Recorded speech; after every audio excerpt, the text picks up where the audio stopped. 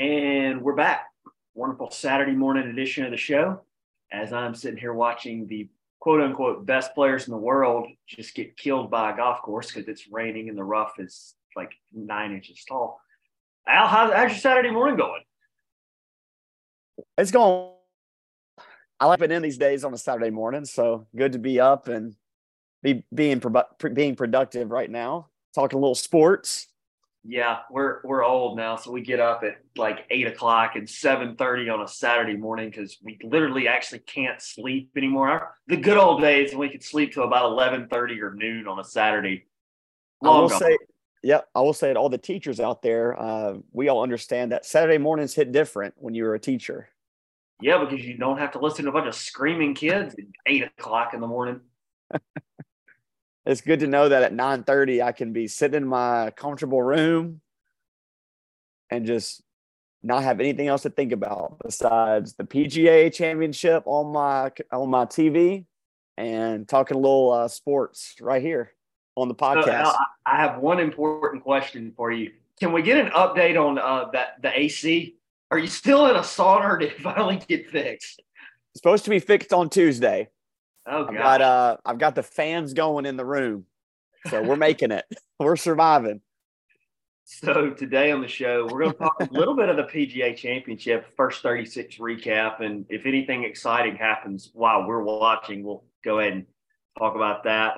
Going to talk about the conference finals, last night's game, the Miami Heat podcast. Eric Spoelstra, invitation still out there, buddy. I would have loved to have had you on this morning.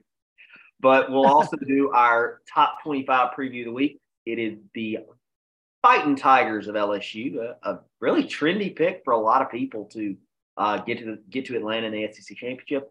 And then our top 10 list of the day will be the top second round picks in NBA history. But to start off, he did it again, folks. He did it again. Jimmy Butler just continues to kill people in the playoffs. And last night, I don't know why, Grant Williams felt the need to poke the bear, but he did, and he poked him because Jimmy just took over in the fourth quarter like he has every fourth quarter. But last night, he got a lot of help from Bam Adebayo. I think was like 23, 16, and 9, almost had a triple-double. Caleb Martin comes along last night, has a big night. But the story was Jimmy Butler. It has been Jimmy Butler the entire playoffs, and it will continue to be Jimmy Butler as long as this Heat team is in these playoffs. Al, what are we seeing right now out of this guy? I mean, this is something I don't think any of us have ever seen in our lifetime in a playoffs. I mean, this is a whole entire performance that it may be the greatest playoff performance that we've ever seen from just an entire playoff perspective. Yeah. I need to go back and look up just kind of what Michael Jordan's averages were kind of in his playoff history. But Jimmy Butler's averaging 31 right now in the playoffs. And last night had 27. It's funny, the past two games, he's had 25 shots, 12 made field goals. So shooting almost 50% from the field, and has 35 in game 1 and 27 in game 2. Efficient Jokic is. I know Jokic has been over 60% in some games, but if you just think about the type of shots that Jimmy Butler is hitting right now, I feel like the whole team's running around trying to guard him, and he's just hitting ridiculous shots, turnaround jumpers, tough finishes at the rim. He's on another level, and he's by far been the best player in the playoffs. And that's, I guess, putting it as light as I can put it right now. So he's been playing unbelievable. Well, and one thing I noticed, and especially in the fourth quarter, you start seeing it a lot. I mean, he is going to get to his spot. Like he's not settling for shots. He really doesn't settle the entire game, but he's definitely not settling there in the second half, and especially in the fourth quarter. Right. His ability to just get to that spot and then elevate and make the shot. And it doesn't matter if it's a turnaround. It doesn't matter if he's getting to the rim. It doesn't matter if he's guarded with a hand in his face. he's getting to the spot, he's elevating, he's hitting the shot. Yeah, I mean, I if think he shoots the ball, I'm just expecting it's going in. It's a shock at this point in the fourth quarter when he shoots if it doesn't go in. I agree. And I think one thing it's kind of overlooked and it's kind of a small thing that doesn't get talked about a lot is just I think these playoffs are a testament to the Heat and just their conditioning. I mean, think about how I'm just going to go through some minutes for Jimmy Butler in the playoffs, okay? All right. 43, 41, 46, 43, 36, 42, 43, 41. Game 1 against Boston, 43 minutes. Game 2 against Boston, 41 minutes. I mean, the guy's on the floor almost the whole game and just keeps putting up these numbers. So I think it's just a testament to a lot of these guys on the Heat, their conditioning and, just their ability to play long minutes in the game. Well, and you talk about that conditioning. I mean, and I think at this point, everybody has now heard about this infamous heat conditioning test. If for people who don't know, the Heat start every preseason camp with the same, and it doesn't matter if you're Max Struss, LeBron James, Dwayne Wade, Chris Bosh, Caleb Martin, it doesn't matter. They've all done it. And they run 10s, which is 10 lengths of the court. They have a minute to do it. You get 62 seconds if you're a big man. Then they take a 2-minute break and they do the same thing again. They do that for 5 total rounds. And I mean, the only thing they do differently is you're able to bank time on your early one. So if, like, for example, if you do 55 seconds, you then have, 5 extra seconds on one. Yeah. You just go through so you talk about conditioning. I mean, they're one of the best conditioned teams in the NBA because they put such an emphasis on it to start the year. And this isn't like we just got to get in shape thing. This is what they do every year. It does not matter. Yeah. That just goes back to, I think, they have winners on the court as players, and they have winning mindsets on their staff as coaches.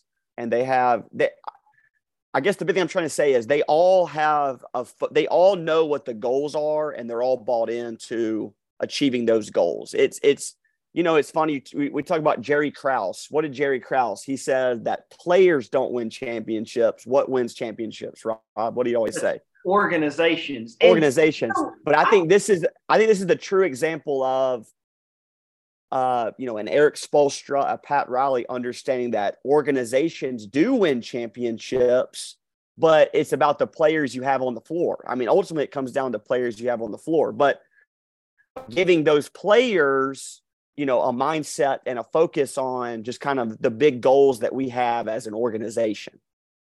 Well, and I think you hit the nail on the head, right? That's actually what I was going to push back on the Krause quote, because I don't think he's exactly wrong in saying that. I think but I think you hit the nail on the head with it's the organization's job to get those players to play the way they want to play. Right. Just real quick on that heat conditioning test, we'll talk about it. This is a story from a guy named Kyle Alexander. He was a member of that NBA final team, the 2019-2020, the bubble finals team, and he said, he actually won the contest for fastest time, but he said 4 people didn't complete that conditioning test. You know who one of them was? Jimmy Butler. And you know why he didn't do it? His back cramped up during the final round. They made him come back at 4 a.m. to complete it the next morning. Guess who was sitting front row to watch him do it at 4 a.m.? Pat Riley. So, that's crazy. That's a heck of a story. Yeah, and you talk about it. You talk about being bought in. That's being bought in from an organization standpoint, from top to bottom. And your team executive, your team president is up at 4 a.m. and he's watching your best player complete his conditioning test at 4 a.m. That's when we talk about heat culture. That's heat culture. And a credit to Jimmy Butler.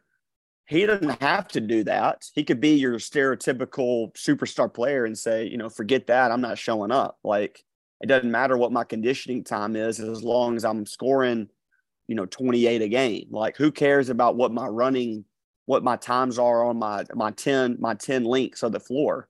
So I think that's a testament to just his mindset and his focus.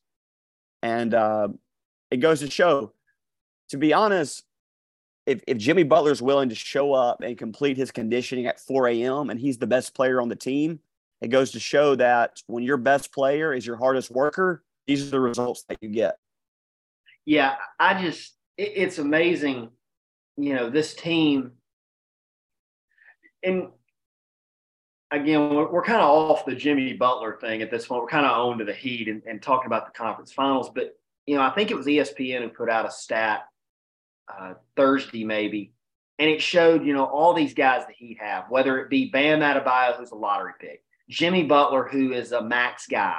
But then you have guys like Max Strus, undrafted, Taylor Martin, undrafted, or Gabe Vincent. Yeah. I think he's undrafted. Duncan Robinson.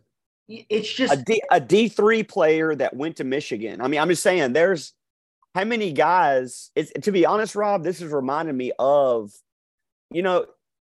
it's funny when the one of the greatest intros of all time, the Bulls intro, the '98, and then finally they Michael Jordan 6'6" from North Carolina, Michael Jordan. But if you listen to all the guys before them, it's like Central Arkansas, New Mexico, Southeastern Oklahoma.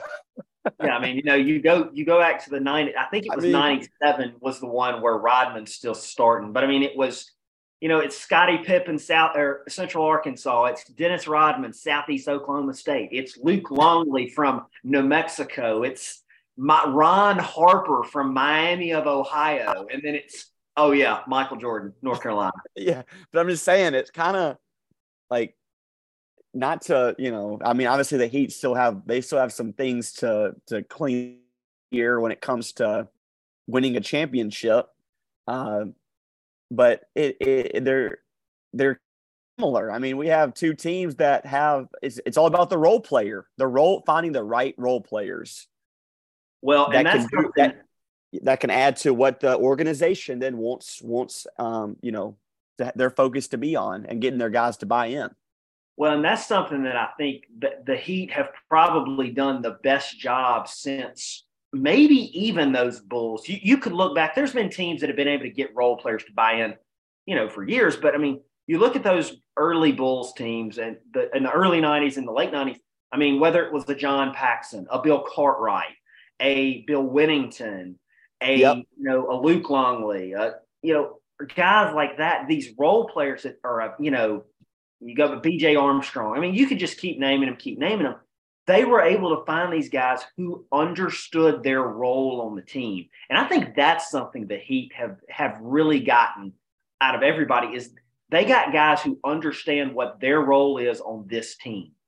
Yep. And I think one thing, too, I just wanted to bring up, Jimmy Butler, a Houston, Texas kid, plays at Tomball High School. People don't realize Jimmy Butler did not go straight.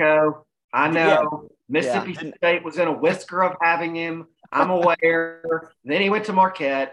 I'm not over it. I won't ever be over it. Thanks, Marquette.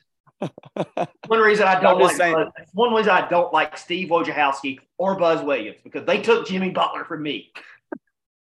Hey, I don't think he gets enough credit, Buzz Williams, but I just don't think I don't think the average fan knows Jimmy Butler was not a one and done player. He was a JUCO player that had to, prove himself at the JUCO ranks and then end up at Marquette. And I would say Marquette, look, they're a heck of a program. I don't think a lot of people even know. And what's up with Marquette players going to Miami? We have Dwayne Wade. We have now Jimmy Butler. But, Marquette's a heck of a program. You and I both know, and last year they were even a 2 seed in the NCAA tournament. Shaka's got them going in the right direction, but they're not a standout program. It's not the first program that comes to mind. I've actually got a friend.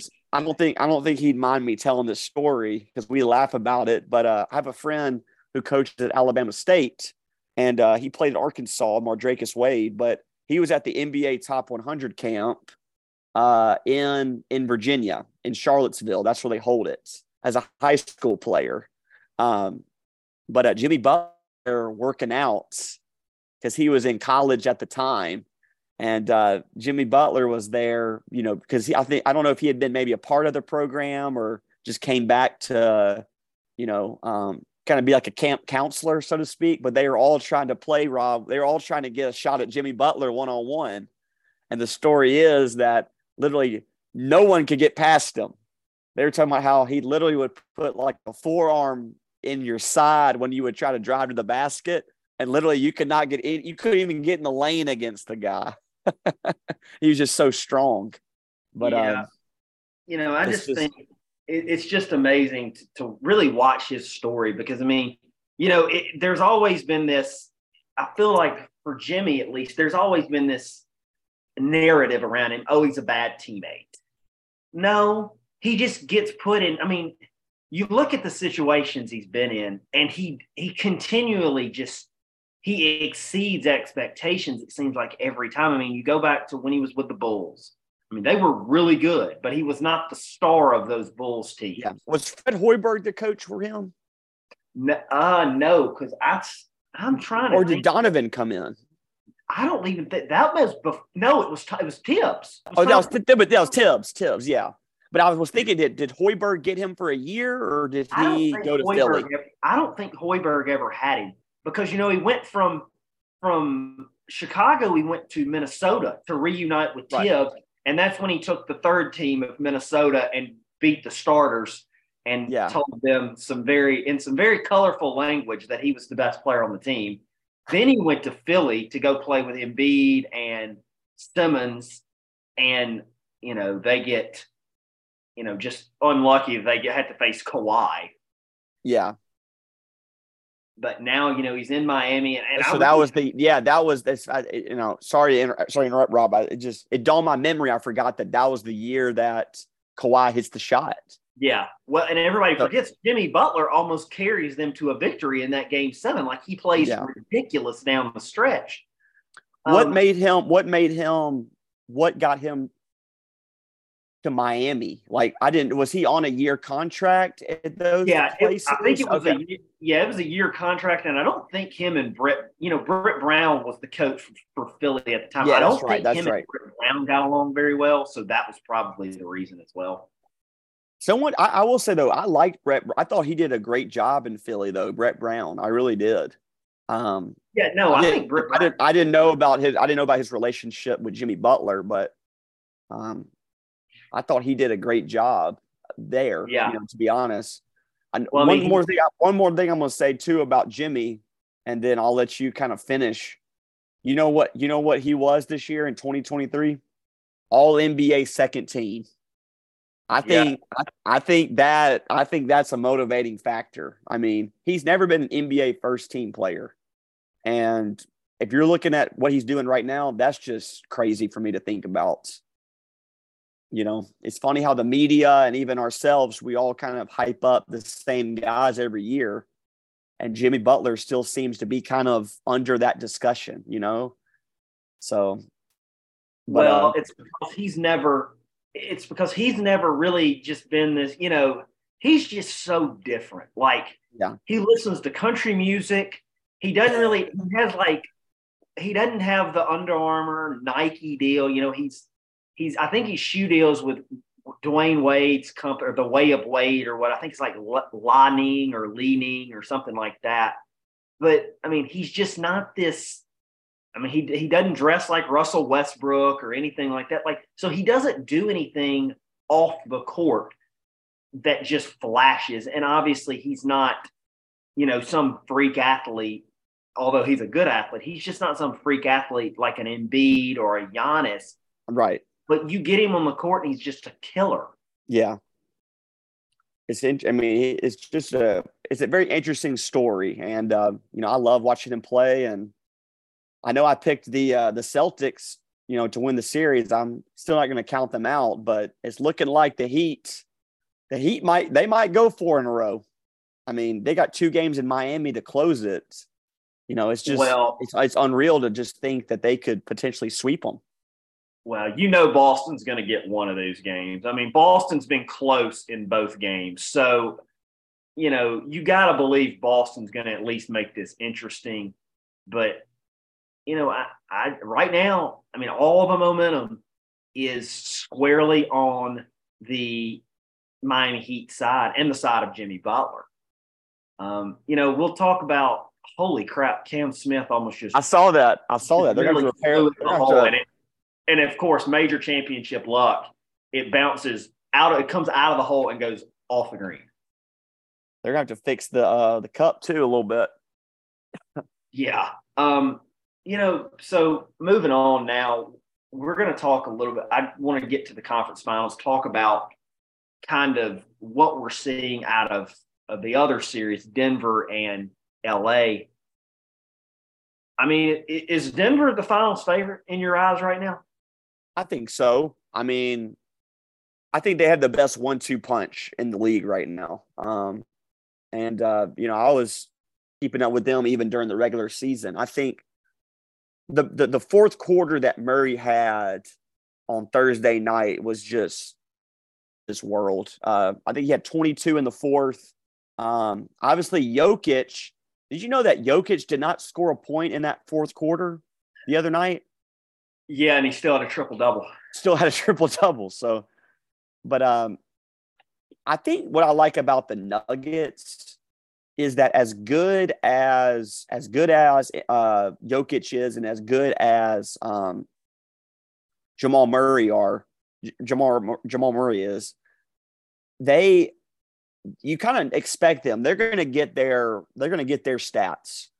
But I think that the Nuggets are in a situation where they really just kind of need one other guy to step up when it comes to, scoring the ball. And then they just kind of need everybody else to just, fulfill their roles defensively. So that being said, I think I like their team. I really do.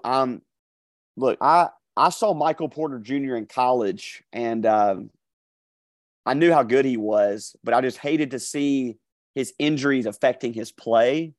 And the more I see him now, I'm just glad to see that he's back healthy and playing like the Michael Porter that we saw in high school. But they just had, talk about role players, even with we're talking about them with the Miami Heat.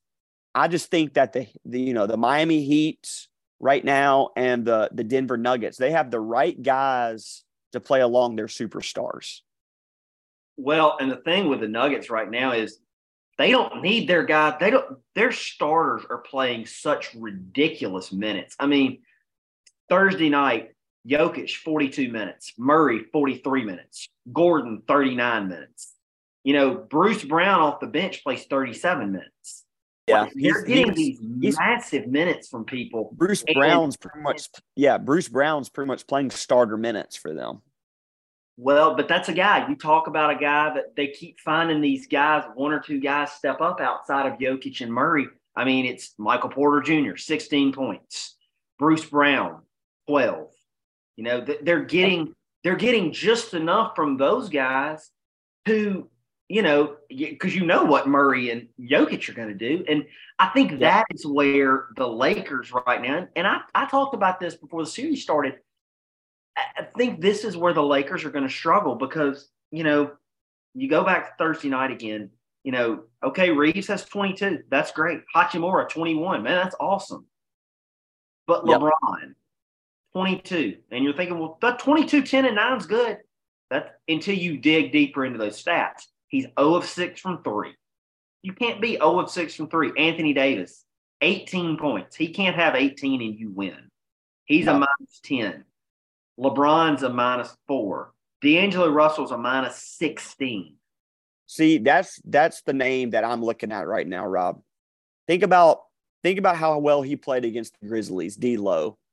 Think about the things he did against the Warriors. He is not having the series that they needed to have to be able to win and compete against the Nuggets right now. Well, and, you go to, the Lakers, Dennis Schroeder, 30 minutes, 2 of 9, 0 of 3 from 3. He has 4 points. Yep. You can't have that. Their Jared, guard play has to be better. well, Jared Vanderbilt's supposed to be your defensive stopper, 17 minutes. Yeah. I mean, it's just it's those types of things that the Lakers cannot have. Now, could they win tonight in LA? I expect they probably will win tonight. But if they don't, it's curtains on that series. It's over. It's not. It will be a clean sweep if the Lakers lose tonight. So you think tonight is, tonight's the game. If the Lakers don't win tonight, they're not getting a game. It's the series, yeah. It's going to be interesting just to see what happens. They're actually undefeated at home. I think that was an interesting stat that during the playoffs, the Lakers are undefeated at home. So they've been tough to beat inside Crypto Arena. But I think one thing that's interesting about, the conference finals is you're not getting the long breaks that you get during the first rounds. Correct. You're playing every other day. So I think that's something that it's, and you've played a lot of basketball. You've almost played a quarter of a season after the season. If you think about, you play 82 games, 20 games is a quarter of the season. The Lakers have already played 14. So the Lakers have played 6 the first series, 6. Yeah, so they played 14. So I'm just saying, that's a lot of basketball, after you played 82 games. Yeah. I just think right now the Nuggets are probably playing as good as anyone in basketball right now, which is funny to think about. They're the number 1 seed. They had, 50-something wins on the year. And nobody has been talking about them the entire playoffs. And you could tell it started to get to Malone the other night in the press conference. And I loved what he said. It was, Jokic is doing this historic stuff. Murray's doing his thing. All anybody wants to talk about is LeBron. I love it. It's starting to eat at him a little bit. And it eat his meat. It would eat at me as a coach as well. But I think that's just, more fuel to their fire, that just makes them want it even more.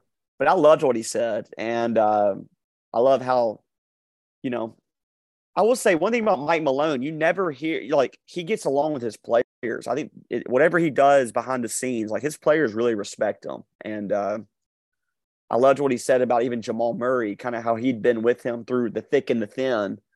And, just to see him back healthy and see him back performing the way he is, it's a testament to maybe the leader that Malone is, to just encourage him through that process and put him in position to be successful this season. Yeah, and you bring up Mike Malone for a reason here. I think he's probably one of the top 2 most underappreciated coaches in the NBA. I think number 1's Eric Spoelstra. Yeah. What do you think it is about these guys that they are underappreciated, that nobody talks about them? Because and look, don't get me wrong, the job Darvin Ham has been able to do with that Lakers team is very, very impressive. It is. There's no denying it's a very impressive thing he's done. The job that Joe Mazzulla has done with that Celtics team, very, very impressive. Yeah. But it's like the 2 teams nobody wants to talk about are the Heat and the Nuggets. It's like nobody wants to give these 2 teams a chance. For example, the other night, Miami wins game 1 in Boston. It's like their percentage went up from 3% to 13%. I'm like, they just stole game 1 and took home court advantage. How can you not say they don't have a little bit better chance than 13%?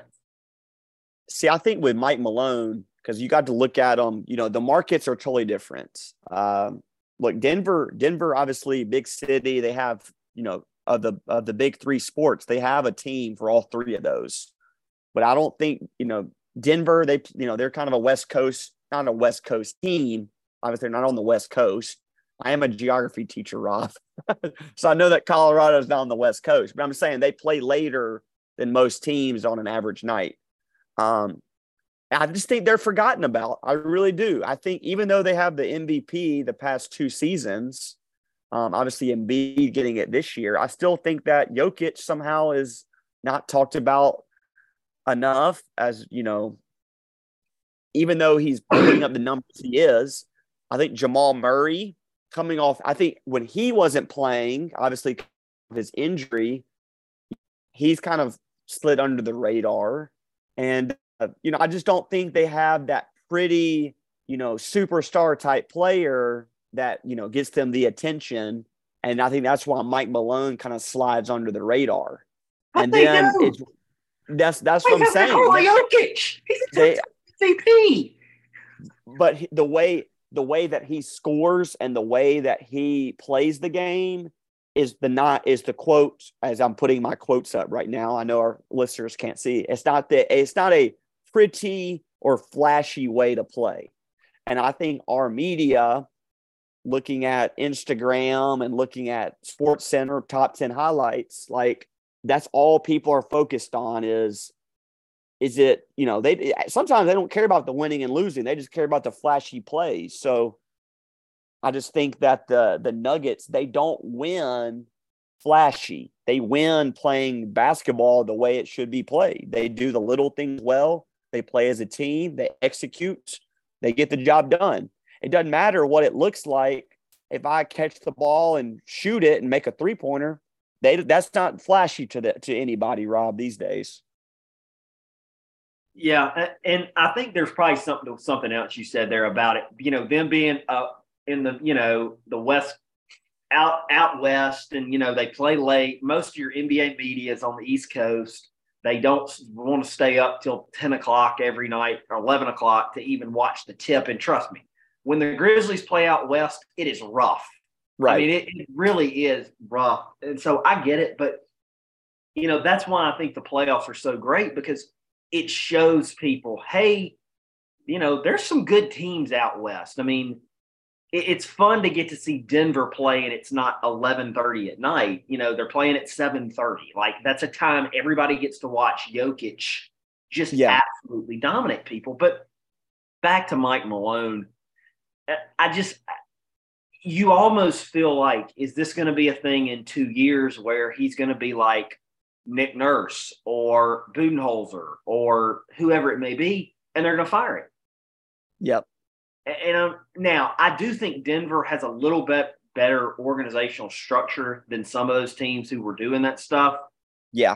I still don't know why the Bucks fired Budenholzer. That made absolutely no sense. But it just, I don't really understand that one. But the one that really shocks me is Spoelstra. Yeah. He's in Miami. And nobody talks about Eric Spoelstra. And he's in his 15th year as a head coach. And it's just like, well, is it finally time we may say, hey, this guy can actually coach? He wasn't LeBron's babysitter for 4 years. You just nailed the head. You just nailed it right there. I think the media, and I think just people watching the Miami Heat during that, beginning in 2010, and when Spoelstra get the job.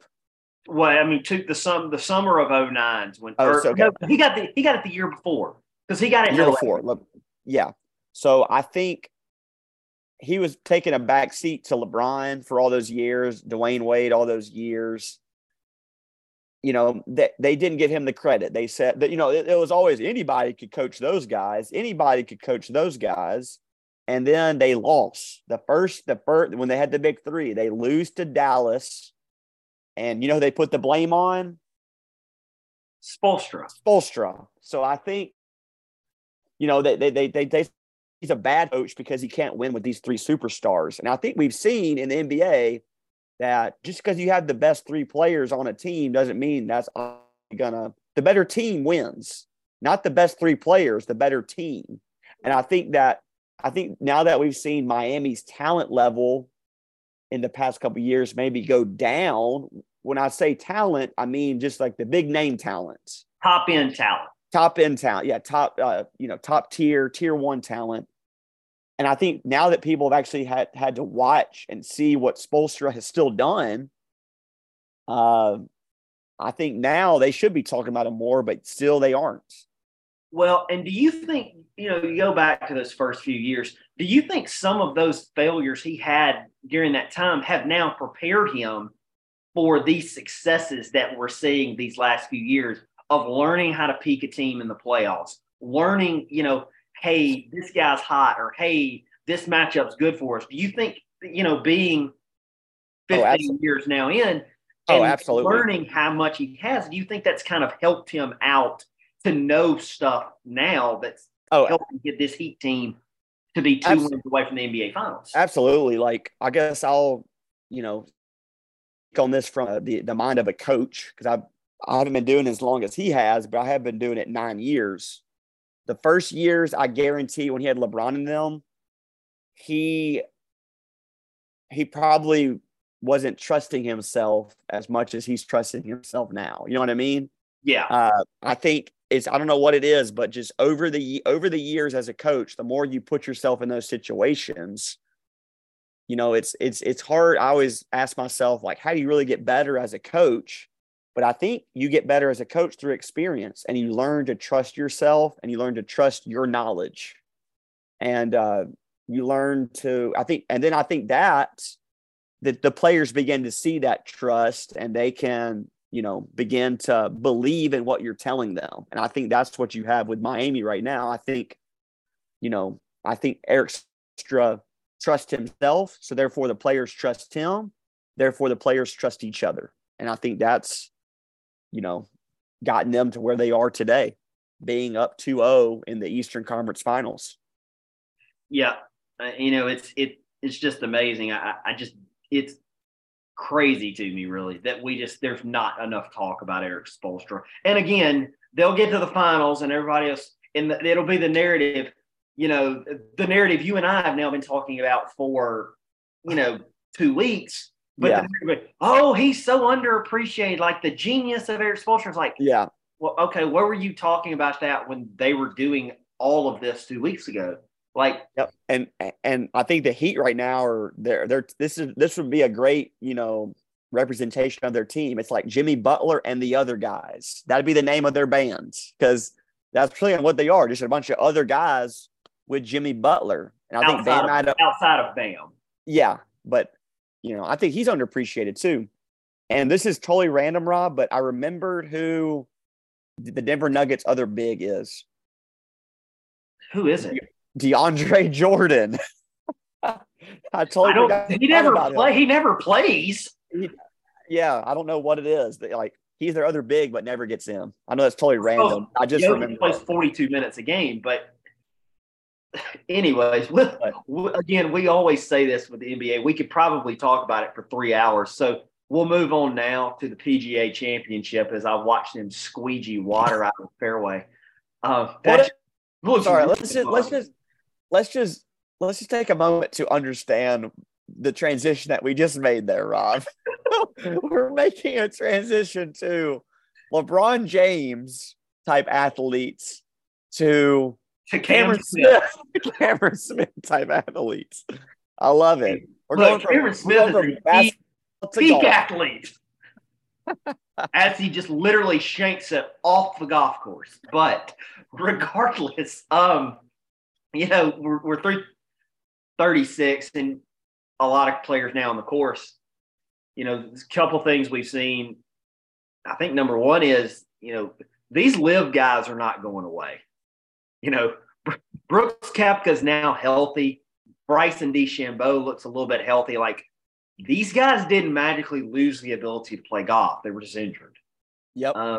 You got to think it's the PGA's worst nightmare that these guys are, playing in the last few groups. But I really think it's going to get to a point where there's going to have to be some compromise. Because, look, as much as I love watching Brooks and Bryson, I'm not tuning into the CW network to watch them play, in Tulsa, Oklahoma on a Saturday.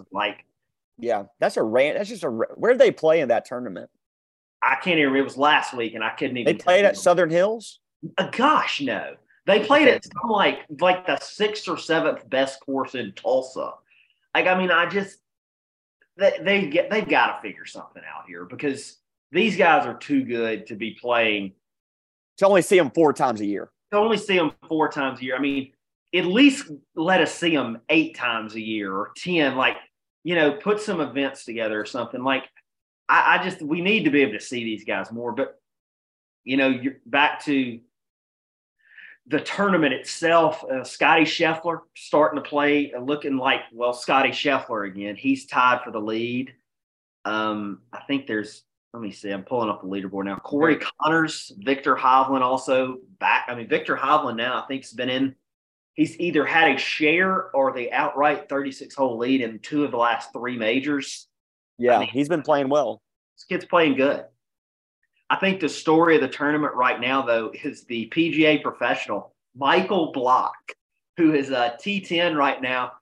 He will be playing with Justin Rose today, so that's going to be a bit of a pairing. But, it's stories like that.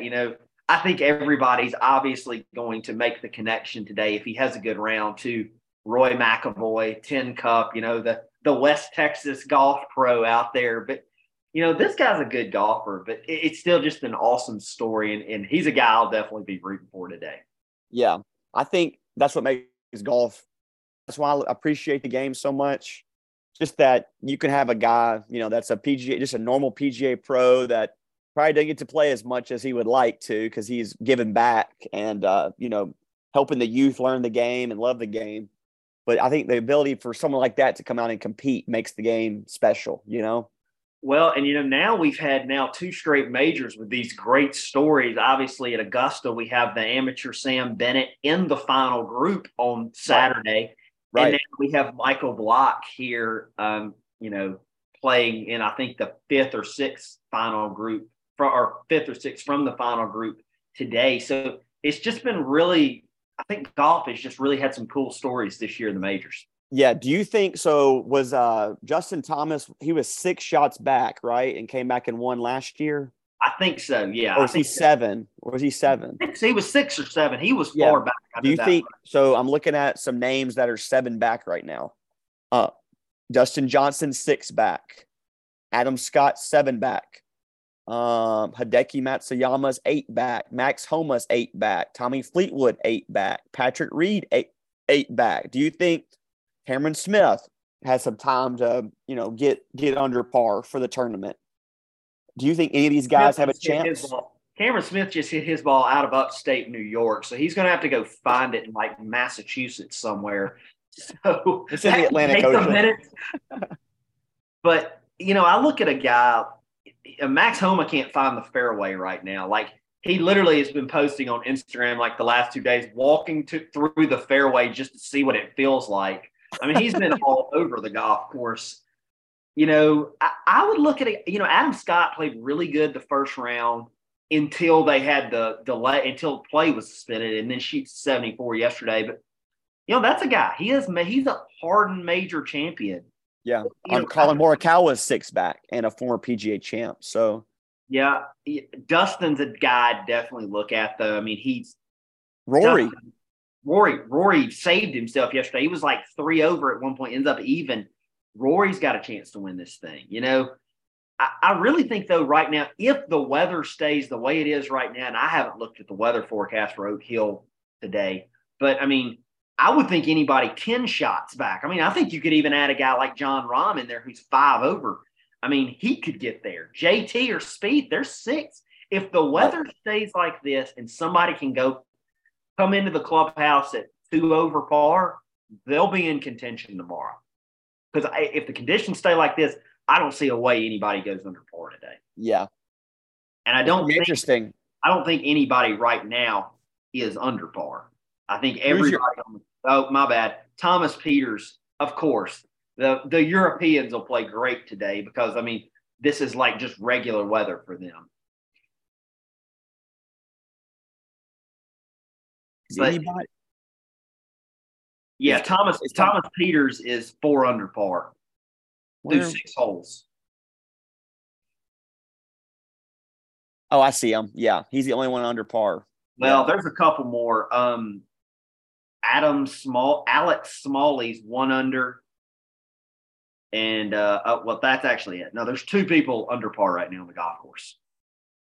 So yeah, it's playing quite tough at the moment. But I really think anybody within 7 or 8 shots right now, I mean, you probably could even say 10 or 11 if the weather stays like it is, have a chance to win this golf tournament if they can post a low round this morning. So obviously I had Xander winning. Xander sits right now at Xander's sitting right now at T49. He's +5. So he's 10 shots back, +1 for the day through 4. He's got some time maybe to get in the red. But right now, Rob, your pick was Brooks. So you're looking pretty potentially if Brooks can keep trending in the right direction. So we'll move off the PGA here. I'll just get your pick. If you could pick a guy from that kind of +1 or +2 back who's going to make a run and be there on Sunday, who would you say it's going to be right now? You say +1, +2? Yeah, somewhere in that. Well, +1 or +2 in back, like anywhere, above that, I guess, or below. I gotta go Dustin Johnson. Okay. Or Mito, because he has some experience. I'm for him. I want him to go win a PGA one day. Yeah, after he did last year. Yeah, and he seems like just a good guy, down to earth guy. But I would have to say in that +1 range, I'm going to go the big name. I'm going to go Dustin Johnson. All right. I'll actually go with a guy at +3. I'm going to go Tommy Fleetwood. I think if the conditions stay the way they are today, a European is going to be able to do something in these conditions. And a guy who knows how to play in these just really bad conditions is going to thrive. And I think a guy like Tommy Fleetwood can go out there and post a 3-4 under and be in this thing. Right. Really someone that can drive the ball straight and maybe has a little more distance just to carry the ball. Because today is definitely today's a carry day for sure. Even at the, but I think it could give some guys, when they're within that, 175 range to really fire at some flag sticks potentially. I don't know the course as well as I need to. It's tough. It's tough when you watch, the PGA. Obviously they go the same, but you just don't really have time to get familiar with the courses like you do with like a British Open or a US Open, or even obviously the Masters that they play at every year. Yeah. These conditions just look awful. Phil Mickelson just looks miserable right now. He's putting for par. He looks soaked, and he's also wearing sunglasses, and it's literally raining. But you do you, Phil. He's now 9 over. He's using the long putter too. I forgot he was using that in Augusta. Yeah, he looks absolutely. That was no fun at all. Was Jason Duffner in the field this week? He has lifetime exemption to the tournament. I don't know if he was in the field, but I know he has lifetime exemption to the tournament. Because he was the last one to win at Oak Hill, wasn't he? Was that Oak Hill he won at? I thought it was. It may. I'm not sure. You talk about a guy who's really fallen off like the map completely. It's Jason Duffner. But I hate Jason Day. Jason Day just didn't have it this week. No, and that's a guy everybody said, he's coming into form, and he missed the cut. Matt Fitzpatrick, 670. So a lot of these guys just didn't have it this week. But that's golf, it's conditions are tough. Duffner did not play. He is not playing at the PGA. Yeah. Right. He did win at Oak Hill. He did win at Oak Hill. That's right. 2013, right? Yep. But moving on now, we are now going to go into. Sorry, real quick. Who are you picking? You still going with Brooks? Oh, yeah. I'm still rolling. Okay, still rolling the Brooks. All right. Yeah. And I guess I'm going to have to finish out with Xander. Come on, Xander. Get hot, baby. Okay. So moving on now, we'll do our top 25 preview of the week. And today it is the Fightin Tigers of LSU. Dun, dun, dun, dun. Go Tigers. You ever? When you go to Baton Rouge and you hear that for a whole game, Rob, you just want to leave. It's awful. I mean, and then you see them every third, and of course people can't see me on video, but every third down they're doing this, and it's just. I promise, folks, if you've been to Baton Rouge, like exactly what we're talking about. Like it is just a place. I mean, I think it's one of the best atmospheres in college football, but it's a tough place to play for visitors, to say the least. I've heard some stories of some like football managers and like ball boys that would literally go the long way around the field to avoid the student section. Well, was it Eli's sophomore or junior year at Ole Miss when we had to go there? We had to go there back to back. So I'll have a funny story. We had to go there back to back years, Rob. We had to go there in 2001, 2002. We beat them in 2001. We put it on them pretty good by, I think it was 42-28. I need to go back and look up. But Eli had a heck of a game. I remember he threw like 3 touchdowns. But in 2002, Rob, we were up 13-0. All right, 13-0. We're driving the ball, and we have a running back by the name of Tremaine Turner. We're running a screenplay. Tremaine Turner forgets his screenplay. The ball is thrown to him, hits him in the back of the helmet, and the ball pops up, and LSU intercepts the ball. Little do you know that they go down and score. Then in the fourth quarter, they throw the ball to a guy that me and you both know by the name of Michael Clayton. Oh, yeah. And they score to go up 14-13. Ole Miss gets the ball and goes 4 and out to lose the game. And then the next year, you have the famous. That was the game where Eli tripped over his center. Yeah, tripped over the center. We missed a couple field goals, and we actually scored on the first play of the game. Matt Malk. Is that Matt Malk? Yeah, Matt Malk. Yeah, Matt Malk.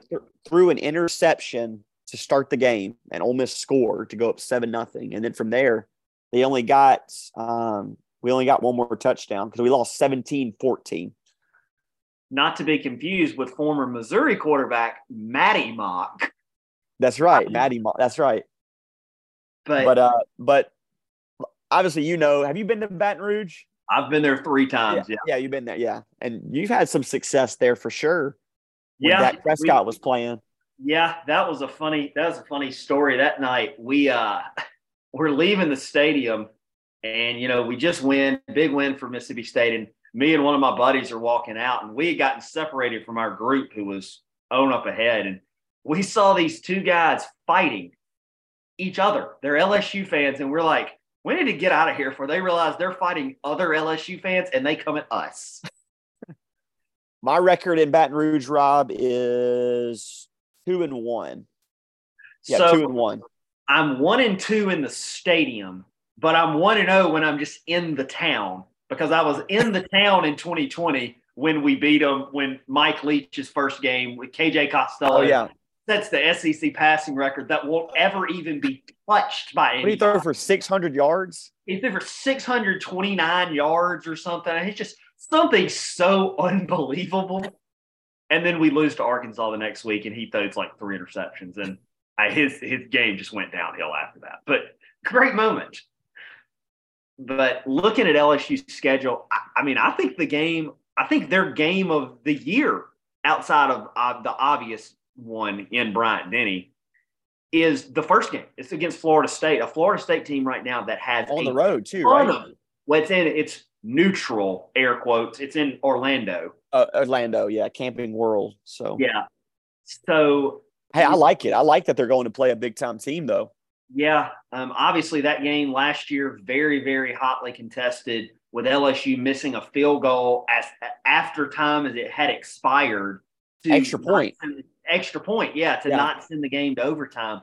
I think that's going to be I think that's the biggest game on LSU's schedule outside of their return trip to Bryant-Denny. But I mean, that's the pace setter for them because you look at their schedule. I mean, their next game is Grambling. That's a W. Then they come to Starkville, which, as much as I love my Mississippi State Bulldogs, I'm not picking them against LSU ever. Then they play Arkansas. I wouldn't count them out, though. Y'all always play them tough at home. We do, but I'm still not betting on. I wouldn't bet on us if I was, even as a diehard fan. But then they play Arkansas at home, go to Ole Miss, to Missouri. I mean, you beat Florida State, you conceivably could start 7-0.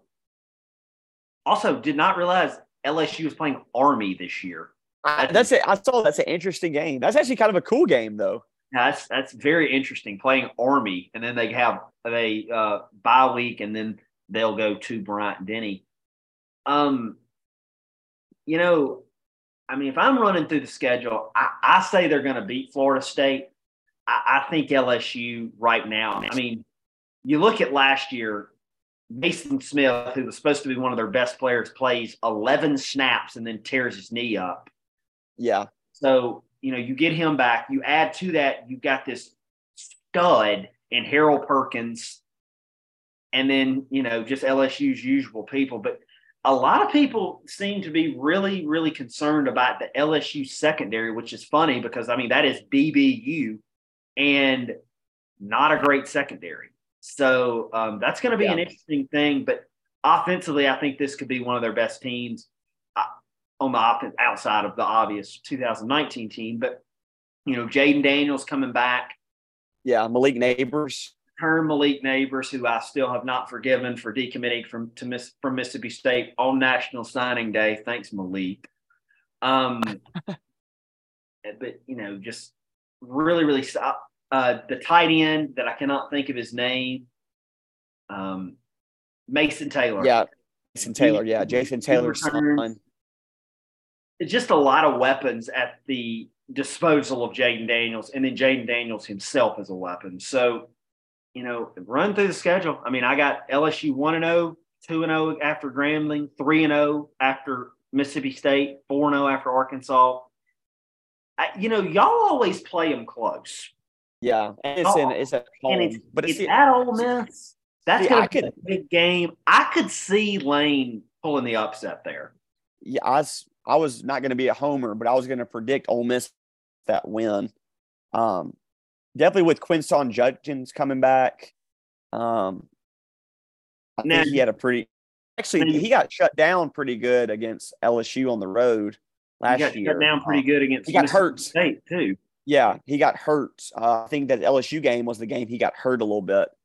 But it was the game that Jaden Daniels, they figured out that they could run that, read option and pull their tackle and their guard, and they killed Ole Miss on the ground game on that read option. But I think at home, Ole Miss gets the win at home. I really do. The only thing that would concern me for Ole Miss is you look at their schedule the week before they have to go to Bryant-Denny. Yeah, they always have those games right there. They always have that stretch of Auburn, LSU, Alabama. Now that they don't play LSU late in the year like they used to, they play them earlier.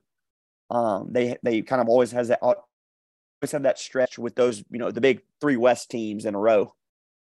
Yeah, so I'm with you. I think Lane pulls the upset there. I think Ole Miss beats them, so I think they're 4-1 after 5 weeks. I think they win at Missouri. I think they beat Auburn to go to 6-1. They'll beat Army to go to 7-1. And I'll be honest, in Bryant-Denny, Alabama doesn't have a quarterback right now. Now, my opinion could change. Yeah.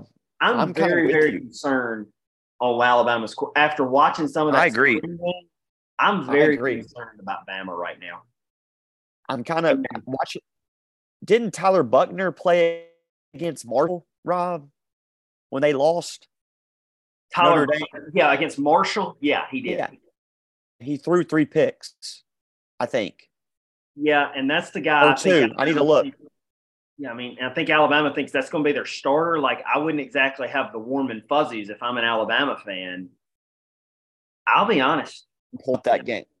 I may have LSU right there. I'm pulling up that game real quick.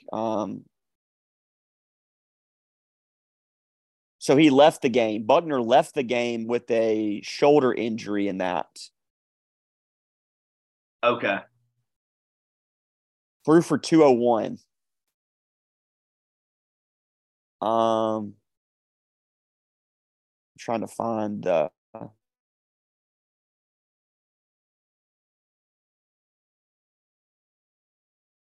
remember though Marshall got a pick that game. Yeah, they did right at the end of the game.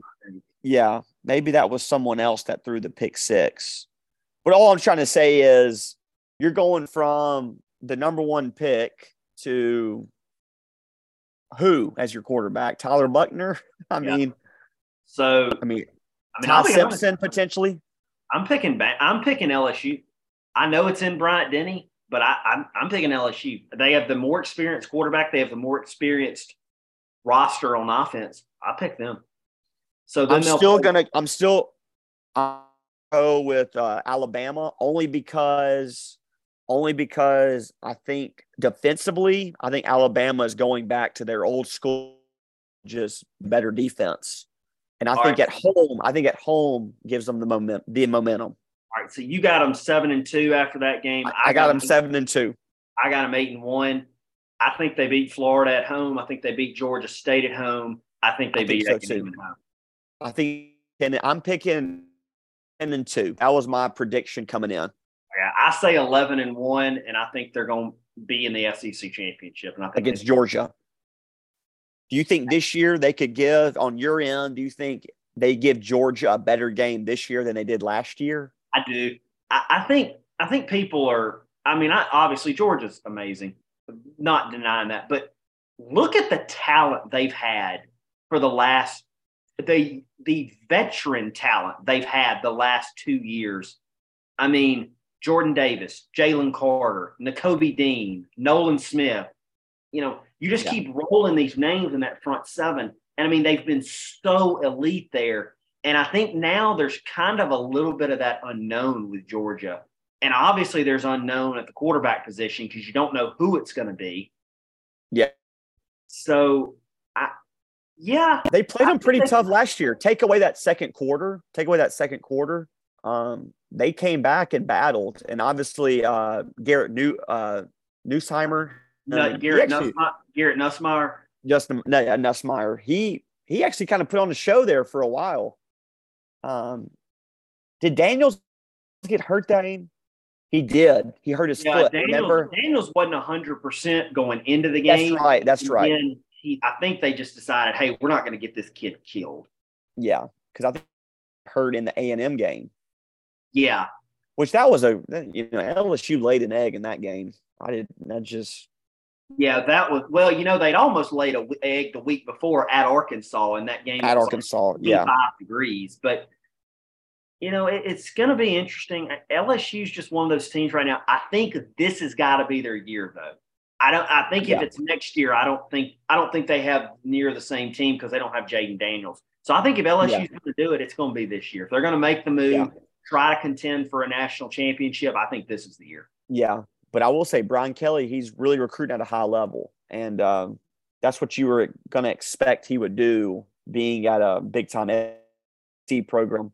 And being at a big-time SEC program that is the best, it doesn't have a lot of competition within states to get some of those in-state kids. Not saying you don't have to compete against the Texases and the A&M and Alabama, Georgia, Ole Miss, Mississippi State, Arkansas for those Louisiana kids, but you have Tulane now potentially because they had a heck of a year, but you're not going to – I think LSU beats out Tulane for a kid they won in Louisiana. I think one thing you hit the nail on the head there. I think LSU fans got fed up seeing their state's best talent leaving the state. You look at Devonta Smith is the best, the best example. He goes to Alabama. Yeah, he's a NOLA kid, right? Yeah, he goes to Bama and wins a Heisman Trophy.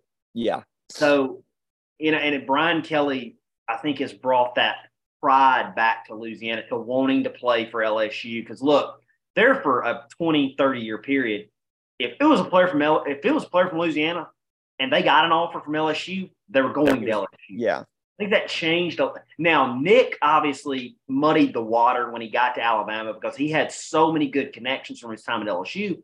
Yeah. But, I think Brian Kelly's getting that back. And, it's fun when LSU's good. Their fans are loud and obnoxious, but there's nothing like them. They're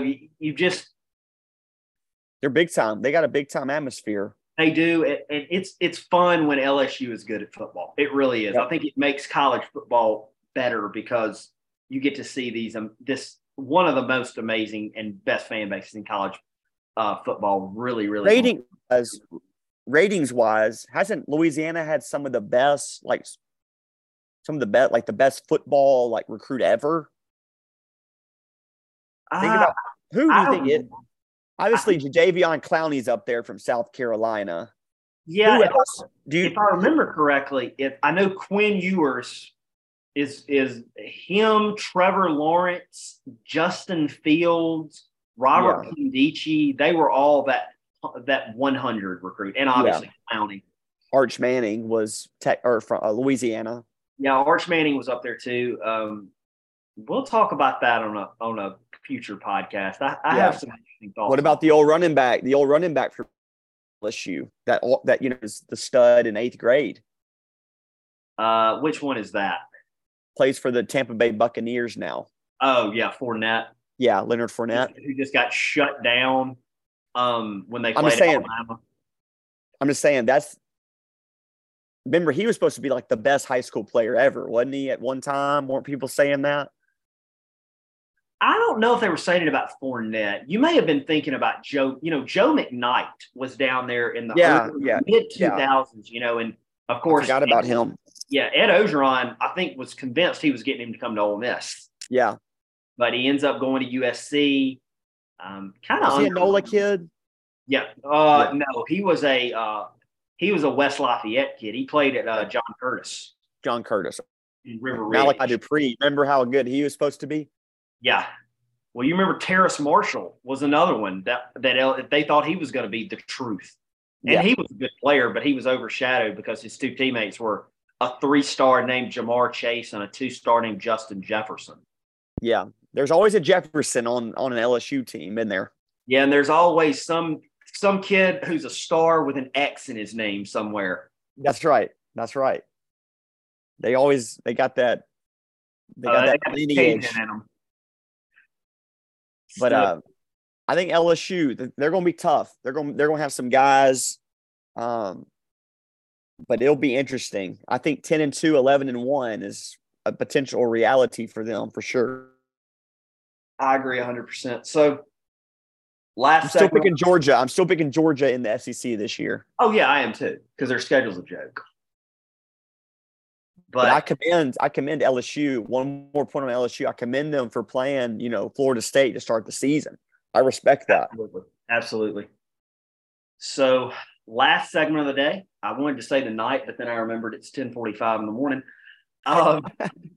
So last segment of the morning, I guess, is our top 10 list of the day. Day, not night. I didn't mess that up. I think everybody should be proud of that. We're going to do the top 10 second-round picks in NBA history. The big quiz of the day, though, Rob, is who's number 11 for Connecticut? That's the big quiz for the day. I got this. Alex Caravan, folks. Alex Caravan. I did not forget it. It only took me 2 months, but I got it. Hey, you're 2 for 2. And, folks, let me tell you, that's not a bit. Literally, I asked Al for a month and a half straight, and who's that guy in Connecticut, the white guy? Alex Caravan. But so our top 10 list today, top second-round NBA draft picks, we had the lottery on Tuesday night and the draft coming up. We'll start at number 10, Al. We got Paul Millsap. Paul. I like it. Yeah, he gets drafted by Utah, and he was good in Utah, but really where he kind of found his stride, and I think made an all-star team. I think he was an all-star starter, actually, was in Atlanta with Mike Budenholzer. That was the Atlanta team where I think all 5 starters made the All-Star team. That was one of the Teagues. I think it was Jeff Teague. They had Paul Millsap. They had who else was on that team? It was a good team. I remember. That was Jeff Teague. Yeah, Jeff Teague. And they were Kyle Korver. Did you say Kyle Korver? Korver was on that team. That's right. But I think he just had a solid career, and I think he's one of those guys you just kind of look at. Man, how did he fall to the second round? Yeah, Louisiana kid, 47th pick too. He was late in the second round, but a 4-time NBA All-Star. I remember him. He was very, very good for that stretch, kind of his end of the year stretch in Utah, and then obviously helped Atlanta get to the conference finals, right? No, that was the year they were the number 1 seed, but LeBron put them out. LeBron put them out. That's right. Because Indiana got there that year, right? To the conference finals? No, I think that was the year before. Okay. I think that was Cleveland, Chicago in that conference finals, maybe. Okay, that makes sense because D Rose was them.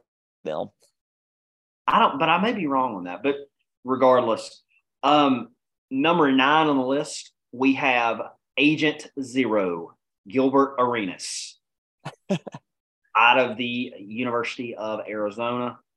Obviously, had just a stretch with the Wizards where he was just absolutely just beast.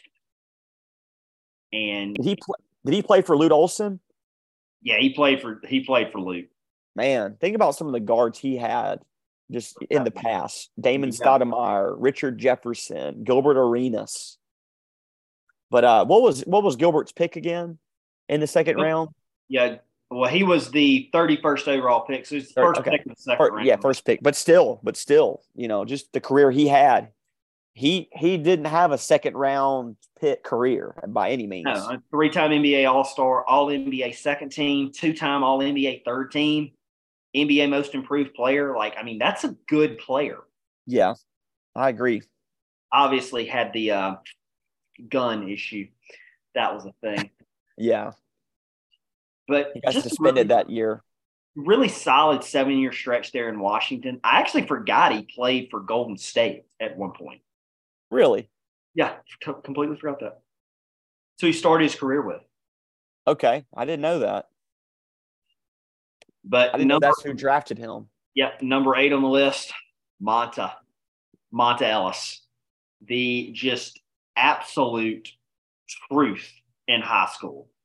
He was the best high school player I've ever seen play. That's right. Funny story about him. He played at Lanier High School in Jackson, and their big rival is Provine. So Monta's senior year, Provine was like heckling him and telling him he was crap, and I'm sure they said a few other things.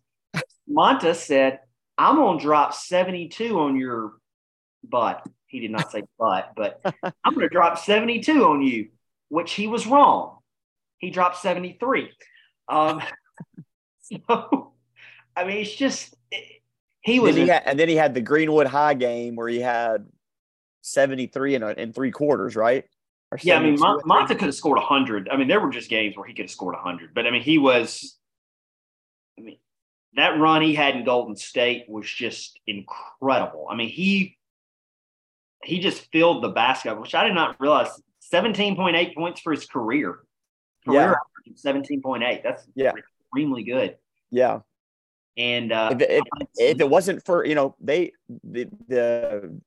Golden State franchise made a choice. Are we gonna keep Monta? Or are we gonna let's be our next guy? And they ultimately chose Steph. Yeah, and I'm just saying Monta was right there with Steph Curry. As much as I love Monta, I do. I think they made the right choice. I think they chose correctly with choosing Steph Curry. That's right. But he was a heck of a player. Was he an All-Star? I don't know that he ever. No, he never made. he never made an All-NBA team, never made an All-Star team. But still, I mean, he scored 18 points a game. So it wasn't like he was terrible in his career. On a good team that made the playoffs. And he was Mississippi Mr. Basketball in 2005. That's right. So number 7 on the list, oddly enough, Steve Kerr, the coach of the Golden State Warriors. But, Steve probably has had a more successful run as a coach than as a player. And look, he was a great player, won 3 NBA championships as a player, but he was the 50th overall pick selected by the Phoenix Suns. Kind of floundered in the league and then really found his groove there in Chicago.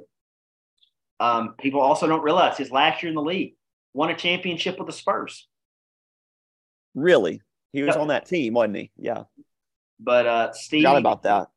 He was 5-time NBA champion, NBA three-point contest champion, and just a really solid role player on those Bulls teams. I think hit the game winner in 90. I think it was 98 or 97 or 98. He hit the game winner in the NBA Finals. Yeah. But he's just we were talking earlier about role players. I think he knew his role and he played it perfectly. And you go back, he was kind of one of those first in the modern way, at least those just elite 3-point snipers from long range in the NBA. Yeah, I will say the Bulls always, it's kind of interesting when Phil became their head coach. They always had that 3-point guy, They always had that 3-point. It began with John Paxson, and then they just found Steve Kerr to replace him. It was another fill in for that 3-point shooting that they need in the triangle offense. Yeah, they were just ridiculous.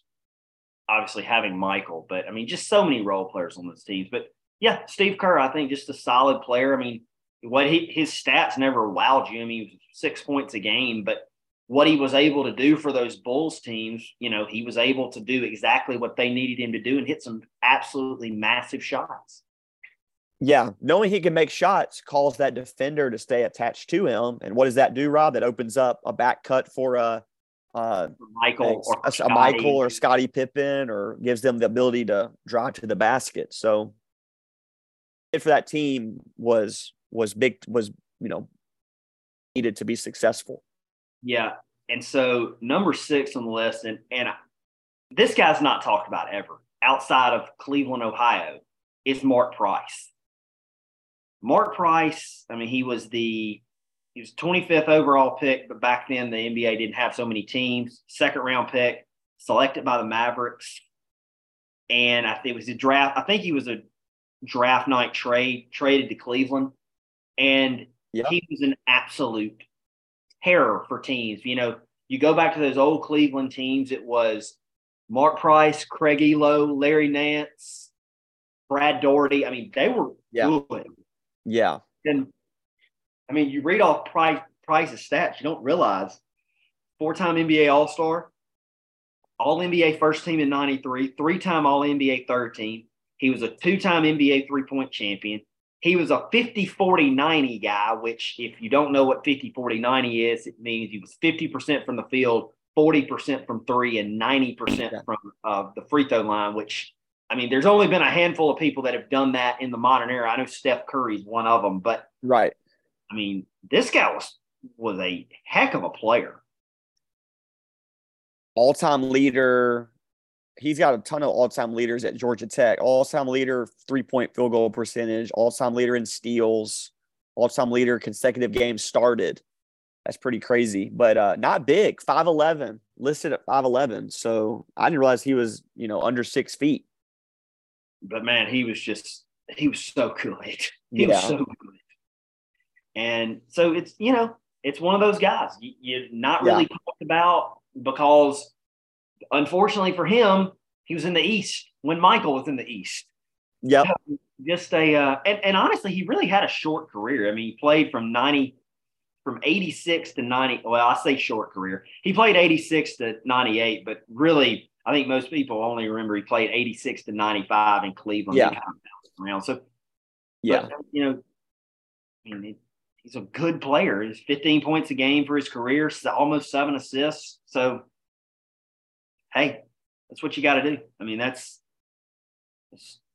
he's just one of those. I think he's an underappreciated guy because of the area he was in and the guy that he was against, which was Michael. I think back 3-point champs, like you said, that's pretty. Not a lot of people have done that, Yep.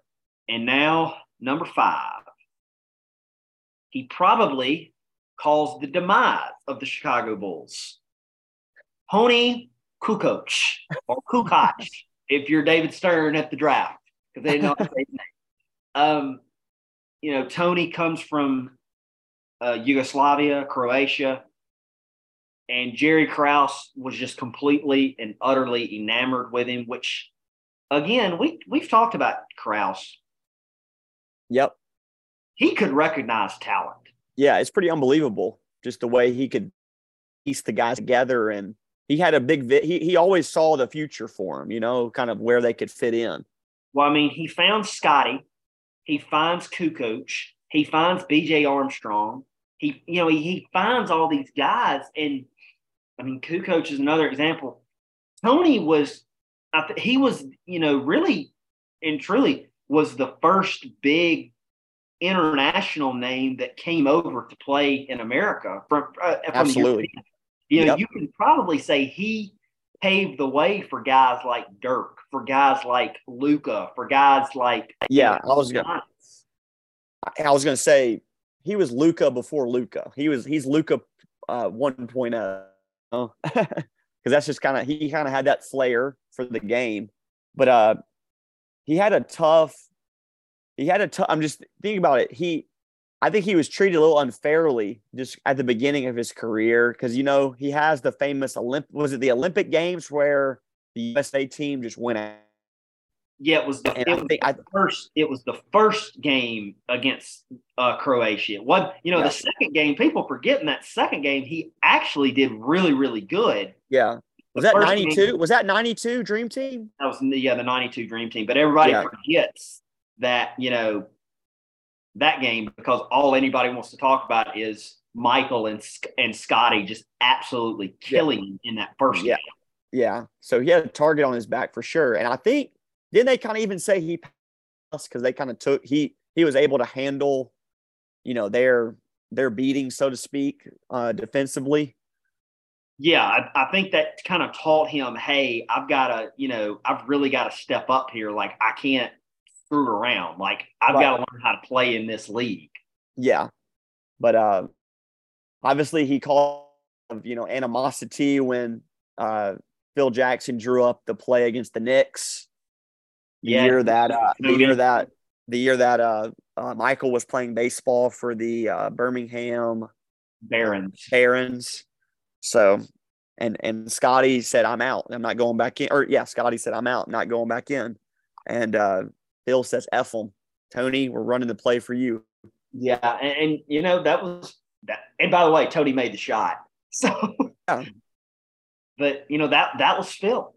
That was Phil. And, he knew how to use Tony. I don't know that Phil would ever probably come out and say it publicly because of his relationship with Michael and Scotty, but I think Phil enjoyed having Tony. I think Phil loved having Tony as a player because Tony, in that his ball handling in that triangle, he was almost another Scotty on the floor. Yeah, he really was. They could alternate bringing the ball up the court. If Scotty's got the ball, Tony kind of plays that 3 spots. And then if Tony had the ball, Scotty kind of played that 3 spots. So kind of that corner position in the triangle, but also they posted them a lot. If you go back and really watch some film on the Bulls, they posted Scotty a lot and posted Kukoc a lot. So they were very interchangeable parts for sure.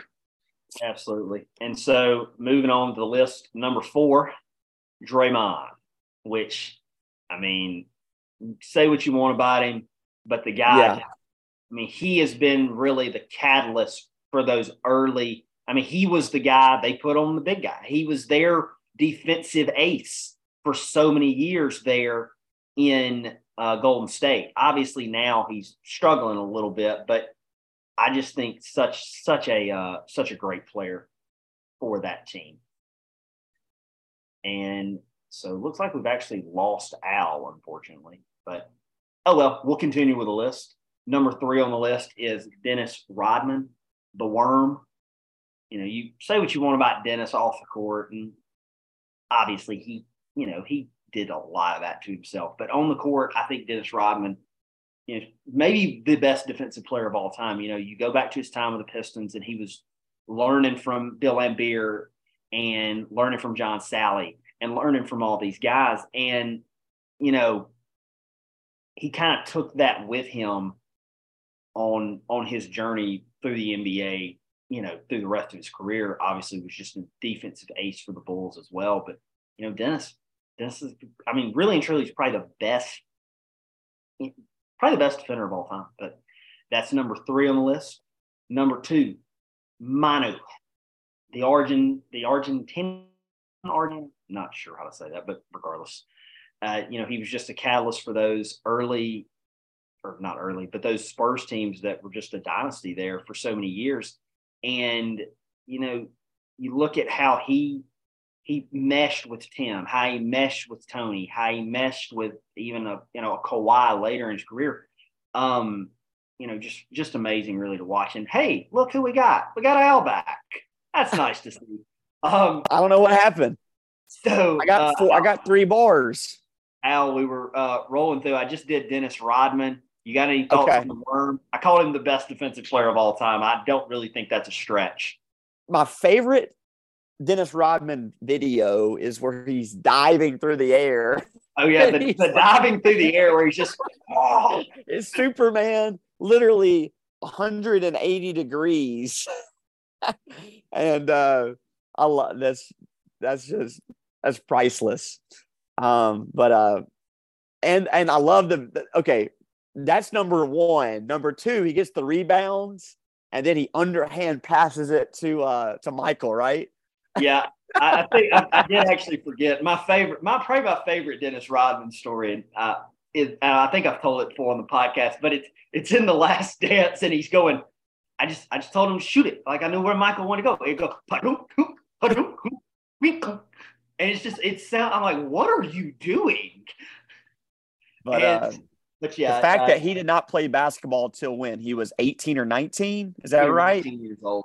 I mean, it's just unreal. Just unreal. Just talk about walking into a basketball gym and just having natural God-given ability. You can't deny it. And he hit a growth spurt. You know, he hit a growth spurt. He was like 6'2" or it was like 6 foot or 6'1", and he's 6'7". We might have to have Dennis Rodman Week, Rob, on the podcast. That might be a staple. Oh gosh. That'd be interesting. I'll dye my hair and we'll roll on a show. That's the one we'll show to the people. We'll put that one on YouTube. Yeah. So I've kind of finished my stuff on Manu. Do you have anything you wanted to add? I think you heard most of it. Were you on? You just got done talking about Manu? Yeah. Just kind of quote unquote invents the Euro step, right? So yeah. Okay, I did actually forget about that. Yeah. So the Euro step. And everybody used to yell at him, he's walking. But just the role that he, because it really, look, he was an incredible player, but look, he had a role on that San Antonio Spurs team. And without Manu, I think Tony Parker and Tim would say that they might not get a championship, as many as they had without Manu and the things he did to give to that San Antonio team. Absolutely. And so he was the Tony Kukoc coming later on into the NBA. Yeah, well, he was the first of those South American players that kind of made it. He kind of paved the way for the South American guys, whether it be a Luis Scola, a Boris Diaw, a Leandro Barbosa, who we saw contribute to those Warriors teams. Right. He kind of Berajal. Did we say Berajal? The wild thing. But I think he was Brazilian, right? Yeah, in the way that Tony opened it up for the Europeans. Well, and again, I'm giving a lot of credit to Tony. It wasn't solely Tony. You go back at Drazen Petrovic, Vlade Divac also. Yeah. But in the way they opened up. Hey, Ja. Yeah, well, Pedro was later. He was. I know he was later, but yeah. By those guys, but in the way that they influence they open the eyes of NBA to the Europeans. I think Manu opened the eyes of the NBA to the South Americans. Right. I agree. That's a good point. That's a really good point. And so now we will talk about our last player. Number one is one of those Europeans, and it's Nikola Jokic. Just something I've never seen before. I mean, we've talked about it ad nauseum on the podcast about his abilities as a passer, as a shooter, as a dribbler. His post moves are absolutely elite. And I think that's what gets missed so much, Al. We talk about his passing, we talk about bringing the ball down, but I mean, he can go down there and get in the post and bang with people. And right. I mean, his post moves are elite. They're like a late 90s post player. Like, it feels like the post moves have been a lost art, and he's showing people they're not. I mean, he's putting people on the spin cycle. Right. He's a complete player, offensively, defensively, his knowledge of the game, basketball IQ. I just think that goes to show just those European players, just how well they know the game. Serbia has put some great players in the NBA, and they just play with such knowledge of the game. They almost play with like a sixth sense, so to speak. Just they know the right play to make before the play even happens. Well, they're so fundamentally sound. That's the other thing. Yeah. They drill fundamentals at such an early age, and you and I can have a talk about this another day, and I'll give my thoughts on it, but I'll just kind of touch on it right here. I think because they don't have that AAU culture, that fundamentals are drilled into them instead of the flashy plays, between the legs, behind the back passes, shooting 30-footers. They just need the fundamentals. So they come in at a level that's why they can – I think that's why we see a lot of them nowadays succeed at the NBA level, because they're drilled on those fundamentals for so many years. Right. They all can pass. They all can shoot. They all can handle the ball. And that's at every age, and that's at every height and position. So, and they know the game. The coaches they have in Europe and really Serbia, because I think Serbian basketball is kind of leading the charge in Europe. And Spain, I'd say Spain and Serbia for sure. But I think those guys, they do a great job teaching the game the right way. Absolutely. Well, folks, that will do it for our special edition Saturday morning podcast here. And I will say two more honorable mentions: Chris Middleton, Marc Gasol on that list. Can't forget. But I like our top 10 list for sure. Can't forget our Memphis Grizzly brethren of the grit and grind era there. But that will actually do it for the show.